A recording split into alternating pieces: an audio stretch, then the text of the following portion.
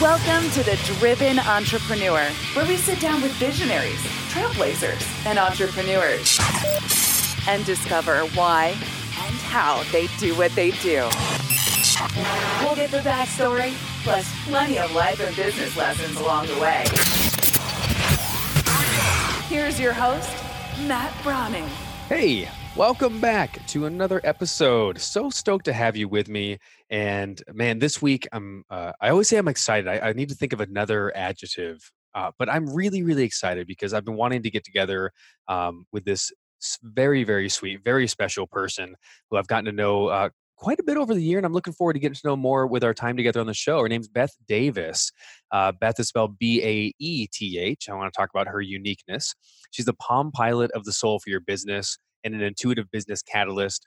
She's been helping spirit-rich entrepreneurs build 6- and 7-figure businesses that are both purposeful, full of purpose, and profitable. So a genius business coach. I've watched her and known her name over the years, actually for many years. Someone I've looked up to in my business as well. She's been doing this for nearly 19 years, 2 decades. Baeth's done this. She's also won over a decade ago, which means she's been in this for a while. She won the coveted Glazier Kennedy Info Marketer of the Year Award, Dan Kennedy. She's been featured in Cosmopolitan, Women's World, LA Times. She's been on NPR Radio, Radio Europe, BBC 5. You've seen her on network TV. She presents her work at nationwide conferences and seminars. She's even been a featured guest on Lifetime Television's Head to Toe. Man, she has been there, done that. She's in Los Angeles, California, and coming all the way from the West Coast. So stoked to have you. Baeth Davis, welcome to the show. How are you? Hi, Matt. I'm great. Thanks for the intro. Hey, you wrote it. I read it, but I'm really, really excited because, man, you do so many different things, but yet at the same time, there's this core like plumb line of who you are and what you're about. And the main thing is you're about this business growth in a purposeful way. First question I have for you that I'm always so curious. What were you like growing up? You've done so much. You've made all this money. You've been kind of all over, and we're sharing those journeys. A lot of us entrepreneurs, we're building up the credibility, right? And you've done that for quite a long time. What were you like as a little girl? Did you always want to be an entrepreneur, running a business, or was this something that you kind of fell into? Did you have lemonade stands at 5 years old? Like what were you like early young Baeth? That's a great question. It's a bit of a hybrid. I was certainly a nerd. I always did well in school. I still love to read. I am a voracious reader. I have boxes of books in storage labeled by category. I have bookshelves filled with books. I have books on my Kindle. I've always been a nerd, and I always liked having my own money. The first business I remember was putting on puppet shows in my friend's awesome attic. She lived in this antique house, the kind, big basement, and then 3 stories of rooms, and then an attic. And it sat up on a hill that overlooked the town. She had this terrific attic that was basically her playroom. And we would do puppet shows there. And I think we charged maybe 25 cents a ticket. Reasonable. And that's what was that? That's reasonable. Now, was that the full pay price or? That was the full pay. Okay. That was the full pay price. Yeah. If you bought more than one ticket, it's 20 cents. So we did puppet shows. And then I started a window washing business when I was about 10 or 11. And that was $10 a window. And I also babysat, and it was $5 a kid per hour. $5 a kid per hour. And I negotiated that when I was 12. And then I moved on to burger flipping. And I also worked as a prep cook at the local gym. It was kind of a fancy gym, like the Equinox of its day in our local town. It was actually a really nice gym. They had a restaurant and a bar and squash courts and swimming pool, hot tub, all that, different kinds of classes. And I did the prep cooking there. Memories are coming back to me. And then I also did cleaning there. And I think that was the most humbling job, was seeing how people treat bathrooms that they don't own. Oh, nothing better. Disgusting. So it was disgusting. Was there how was your family? Was it well off enough, or did you I'm always so curious, what prompted do you think, like internally, that drive a little kid has to say, you know what, I want to go make some money? And I'm working this. I have a 7-year-old son, Val, and I always work on his own motivation, right? Versus me saying, hey, do some work for me and I'll pay you. I want to like see what kindles that fire inside to come up with the idea on your own. Is this something that you always kept coming up with ideas? And I wonder why. Freedom. It was freedom for me. I grew up upper middle class. I grew up very privileged, actually. My father was a computer engineer, just as computers were starting to really take off. He went to Dartmouth and worked in those big rooms filled with the big, giant computer towers. They were one of the first computer labs. So he got training at one of the first computer labs in the country.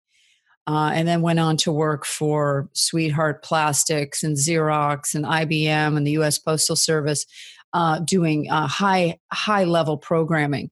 So he's a nerd by his own admission, brainiac, and that paid well then, and it pays well now. So he made a very good living doing that. My mom also worked. She was a nurse, a hospital nurse, and then she became the school nurse, which was a job she had for 27 years before she retired. So it was kind of fun going to high school because my mom was the school nurse and I could get a pass and go take a nap in the nurse's office, which I would do on my study break. I'd go nap. It was great. So it was a pretty sweet existence in terms of opportunity. I had a scholarship to multiple colleges. My aunt never had any children, so she helped pay for my Ivy League college education. I went to Dartmouth. My parents wisely made me get a student loan, which I'm really glad they did. I think the student loan was maybe $27,000. So at that time, that was maybe 1 year of school. And why was that wise? Because it made me value that education in a different way. They said, we're not paying for all of it. You're going to pay for a quarter of it because you need to understand that this money didn't just fall out of the sky. This is the result of people earning the money and then investing it wisely. And you've been given an extraordinary privilege. And you have a responsibility to understand that privilege. And when you come out of it, if you choose not to do something with the education, you can watch the effect directly to yourself. Exactly. Not just, That's right. I didn't want to do it. That's right. So I had the loan paid off by the age of 27 or whatever it was, because it was like $300 or $400 a month, however that worked out. And in my 20s, I made very little money. It's almost like I forgot how to be an entrepreneur. And I moved out to LA and I got a job. I figured, well, I'm an adult now, I should get a job. And I had really good job offers coming out of Dartmouth. None of them really appealed to me. I had started out as an economics major and I was going to go to Wall Street and work for Goldman Sachs. And I had an opportunity to do that. Then I came out to LA and I had an opportunity to work at William Morris and to train to be an agent, and I got hired, and they start you in the mailroom, and I didn't take that opportunity. Then I got a sales opportunity, I think of Variety magazine, and I kept saying no to these opportunities because I felt deep within me there was something I was being called to do. And the adults in my life, or people twice my age, people who were the age I am now, were saying to me, the elderly senior citizens in your life, the senior citizens were saying, Beth, you need to pull it together. You're so smart. You have so much opportunity. What are you doing? You should pick something, blah, blah, blah. And I said, you don't know my inner process. And I worked a bunch of odd jobs. I went to bartending school. I became very fast. I went to bartending school too. Wasn't it fun? It was a blast. It was a blast. I got very good at like doing the Tom Cruise, throw the bottle in the air. And yeah, I won. I'm very competitive. I was a competitive swimmer. I was a competitive rower. I was a track athlete. I really love to compete. And people will sometimes turn to me like, you're so competitive. I'm like, just with myself. I mean, not with other people. I'm always trying to best my own time. But competitive bartender as well. Competitive bartender. I wanted to win the prize, whatever the prize was. I don't remember. I mean, maybe they gave us a bottle of scotch. I don't even remember, but I don't think they could. We won some kind of prize. But I got really fast at making drinks. And so I had a bartending job, a bookkeeping job, and a secretarial job. And I had these 3 jobs going, and I had 2 roommates here in LA, and I was pursuing acting because that's really what I wanted to do. And I actually did okay. I got an agent. I started to book some extra parts, and then I managed to get my Screen Actors Guild membership, which is now inactive, but I could activate it again. That was the route I was going. And then about age 25, 26, I realized, I don't really like this acting thing. What am I going to do? And that's when my quest began. And I began traveling. I went to India and Nepal. I drove cross country by myself many times. I would just get in my car and drive and then, tell people, oh, I'm in Kansas. And I love my freedom.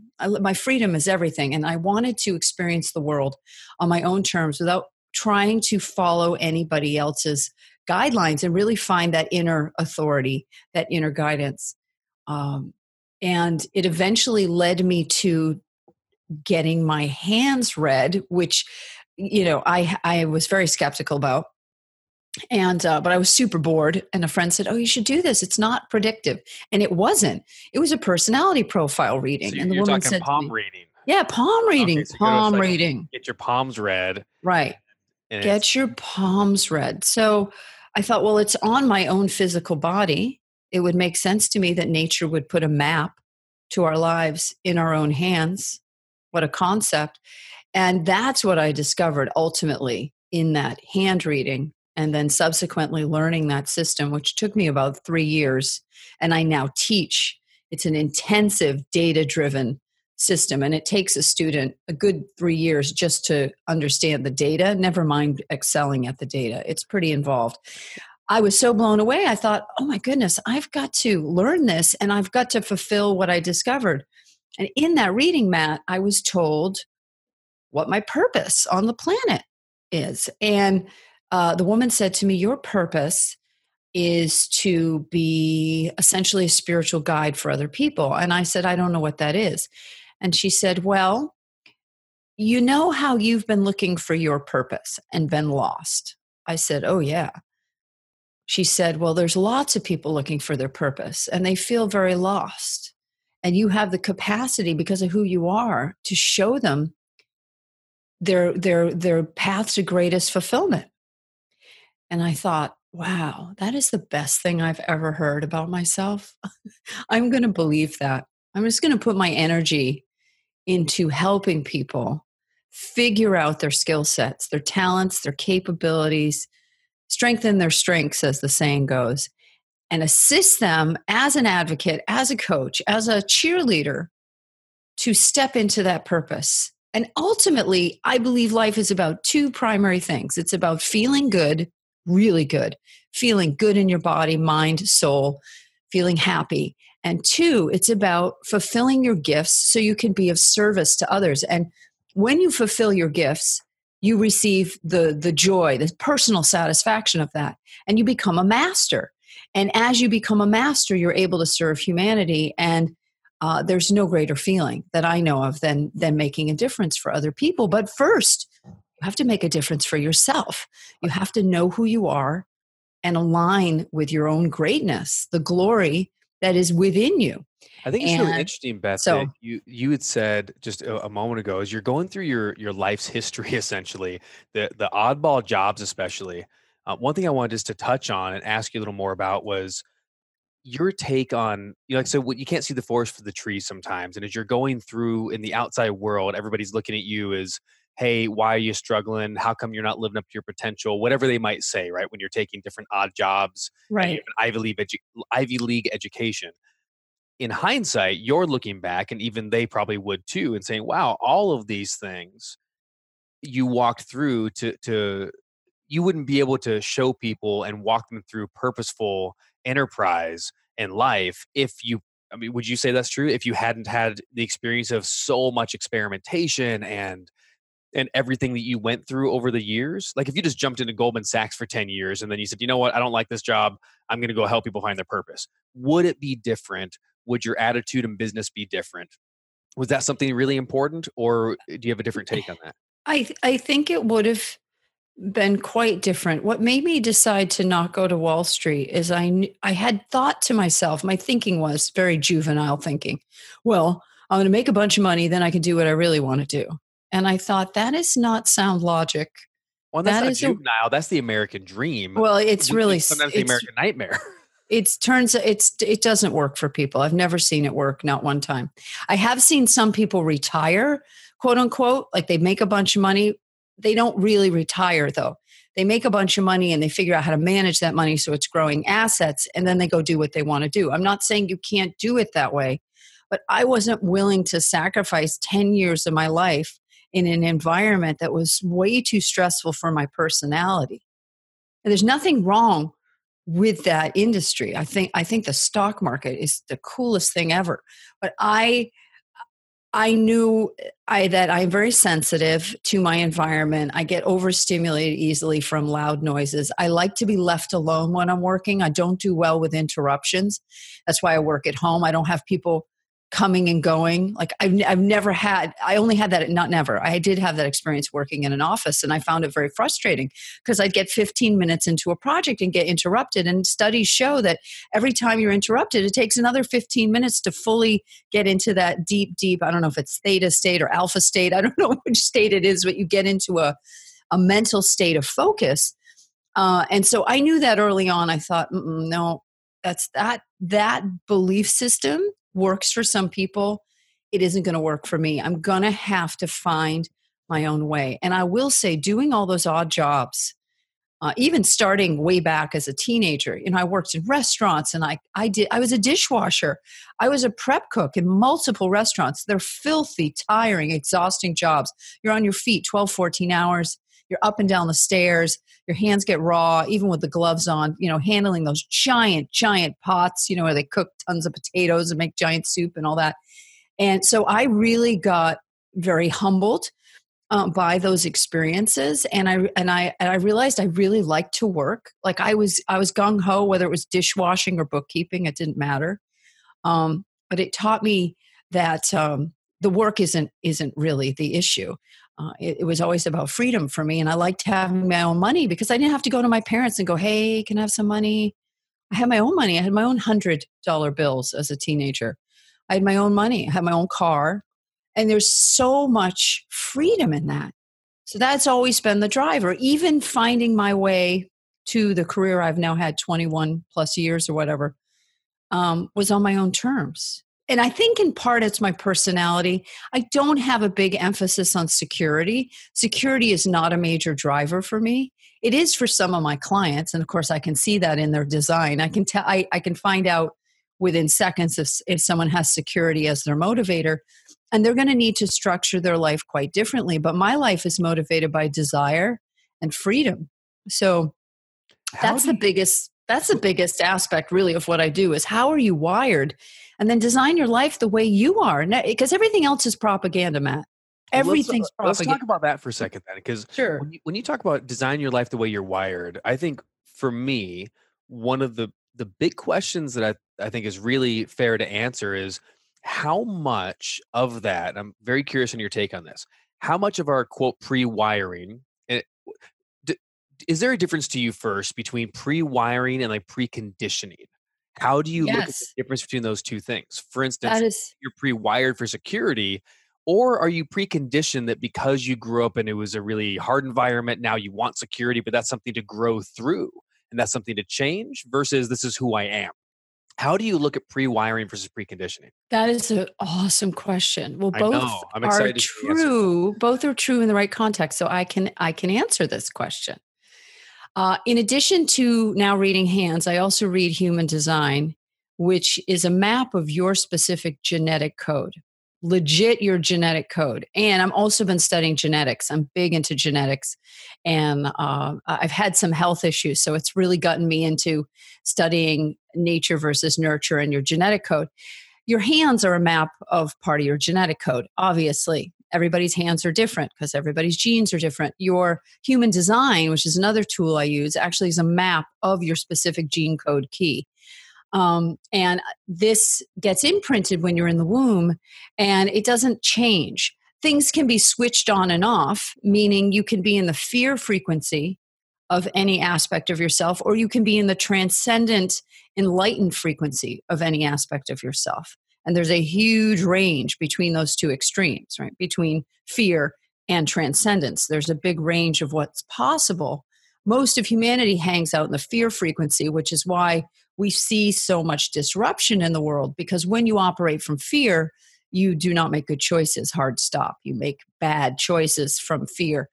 So we're born with a genetic code, and that genetic code will become more known to us the more conscious our environment and the people in it.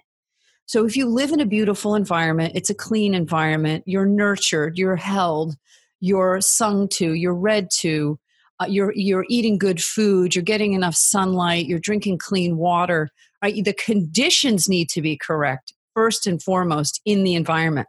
And if you look at half the world, they're living in poverty. They don't have correct conditions for success. It is Right. very, very difficult. People say, oh, self-made man, he came from the ghetto. Well, how many people get out of the ghetto? 3%? So that's the conditioning that starts right there from the beginning is the environment. Now add to that, I came from a very nice environment. However, my parents had their own dysfunctions. They had their points of view. My school, my church, everybody has their point of view. And then you start getting layers of what is called conditioning. And then the conditioning gets laid on you. And depending how open or closed your genetic code is, the more or less conditioning you're going to experience. So some people get more heavily conditioned than others. But the first place that your genes thrive is in the correct environment. Environment is so critical So to let's say success. let's say I have, and this is not accurate, but the right genes for whatever the application I want to do. I want to start this business, and I have kind of a genetic predisposition to whether it's risk or adventure or vision, Right. whatever it would be. But I'm growing up in an environment that is stifling that. What's something I could do? Because I mean, there's people that this podcast is in 100 different countries. We have people listening in every potential place, and I don't know where they're getting this from. So there might be someone who's in a really, really tough spot. What's kind of like what's the either the approach or the first thing you do to say, you know what, I know I'm more than my environment, but I feel so stuck. And there's reality to that, right? There is reality to what's around you. What do you do to sort of harness the power that you do have that's in your code to rise above environment or to change environment? Well, the first thing, of course, is find out your code. You need data. You That's a need good idea. you need the right map. Now we're So talking like when you look at like your code, your genes, what's in your DNA, the epigenetics, so to speak. Um, when I look at like a fingerprint, I'm sure that's got to be a good metaphor, or actual literal. I mean, every single person has a unique fingerprint. So obviously, if you look at every single strand of DNA, we were able to do that, every human is unique. Well, So yeah, and I read fingerprints. That's that's one of the part of it. things I do is I identify people's fingerprint patterns, and they reveal your life purpose. They reveal your blind spot. They reveal your major sort of spiritual orientation to life, whether you're more physically oriented, like a more of a yogi, or if you're more of a teacher. All of that's right there in the design. And Could you so give me why an people example of the? people When don't you, want to know it, Matt. They don't want to know it. They don't, and I'll tell you why they don't want to know it. The reason people poo poo what I do and go, oh, I don't believe in that is they don't believe in themselves. It has nothing to do with, I don't care if people believe in it or not. I know that it works just as sure as the sun rises in the morning. I don't need anyone's encouragement or I don't need their belief in me because I'm a confident person. And I don't even really care why half the time. If it works and it doesn't harm anybody, we're good. The issue is that the majority of people do not want to take 100% responsibility for their lives. And I mean everything: the poverty in your life, the riches in your life, the friends that you keep, the illnesses that you get. You've got to take 100% responsibility for all of it in order to do anything different. And knowing who you are now means like the jig is up. Like I can run, but I can't hide. yeah, you can't bury your head in the sand and pretend you're someone that you're not. That's right. And lean into who you are. We're talking with Baeth Davis as we're kind of going to be winding down a little bit. You can follow Baeth at Facebook at Innovative Visionary Summit. And we'll talk about one of her conferences coming up, Facebook/Innovative Visionary Summit, and her Instagram at Baeth Davis. Again, it's BAETH, BAETH, Davis, like Davis. And you can follow her at Baeth.com, BAETH.com. If you want to chat with her or find out about this, she actually does strategy calls and sessions to align to your design, how you're designed. Pretty cool stuff. So I'm assuming, Baeth, too, that some of like your live event and the live work that you do is right along lines with this. Can you do this with like taking a group of people through identifying, understanding, um, just briefly, kind of what's the process again? If I want to Sure. get enlightened to this idea and I want to Yeah. figure out what my fingerprints mean, I want to figure out how I'm encoded, what my blind spot is. Where do I? Yes. What's the starting So, point? for example, we had our event this past fall, and one of the things everyone got when they signed in was they got their handprints done at registration, and they also received their human design chart, which we print up before the event. We send out a questionnaire before the event and get the data that we need and run the chart. And one of the things I did was pull aspects from the genetic code that specifically relate to money, ambition, and entrepreneurship, which is one of my favorite topics. And I linked people up who either had the same genes or they created what's known as a channel where two genes connect and create a dynamic for business. And I put these people together in different groups and I gave them questions to ask each other and exercises to do. And the people were blown away because they could feel it in their body, the significant shift depending on who they were connecting with, what that energy actually felt like in their body. So, one of my goals is to help people feel their own life through their physical body, because your body is actually the decision maker, not the mind. And most of the conditioning that people experience is from mental thought. People have all these beliefs and these theories and these mental ideas of how to live. And that doesn't have any real bearing on what your body needs. If you actually lived according to your inner authority, you wouldn't know what your life is going to look like. You'd be going along for the ride and you would watch it unfold quite miraculously for your highest good. But we humans like to impose these belief systems. We like to have wars about these belief systems, right? People will kill each other over ideas in their head. And if you kind of wrap yourself around that idea, it's completely insane. So people are living in a place of insanity, trying to force fit their life to somebody else's belief system, which is propaganda. And it has no bearing on what's actually going to work for you. Because what's going to work for you is something that you have to discover through your own inner authority. So, one of the things I try to help people with is to separate out what is their inner authority and what's propaganda. And this is how I describe it: everything's propaganda unless it feels right to you. Right? So, somebody might be called, like we were talking about earlier before the recording started, about being called to the church and being called to devote their life to God. And it feels right to them. It feels completely right to them. And they answer that call and their life really works. Versus someone being told that's what they have to do or else there's some kind of punishment. And that person sacrifices, maybe they want to go join the circus, right? Maybe they want to go be in Cirque du Soleil.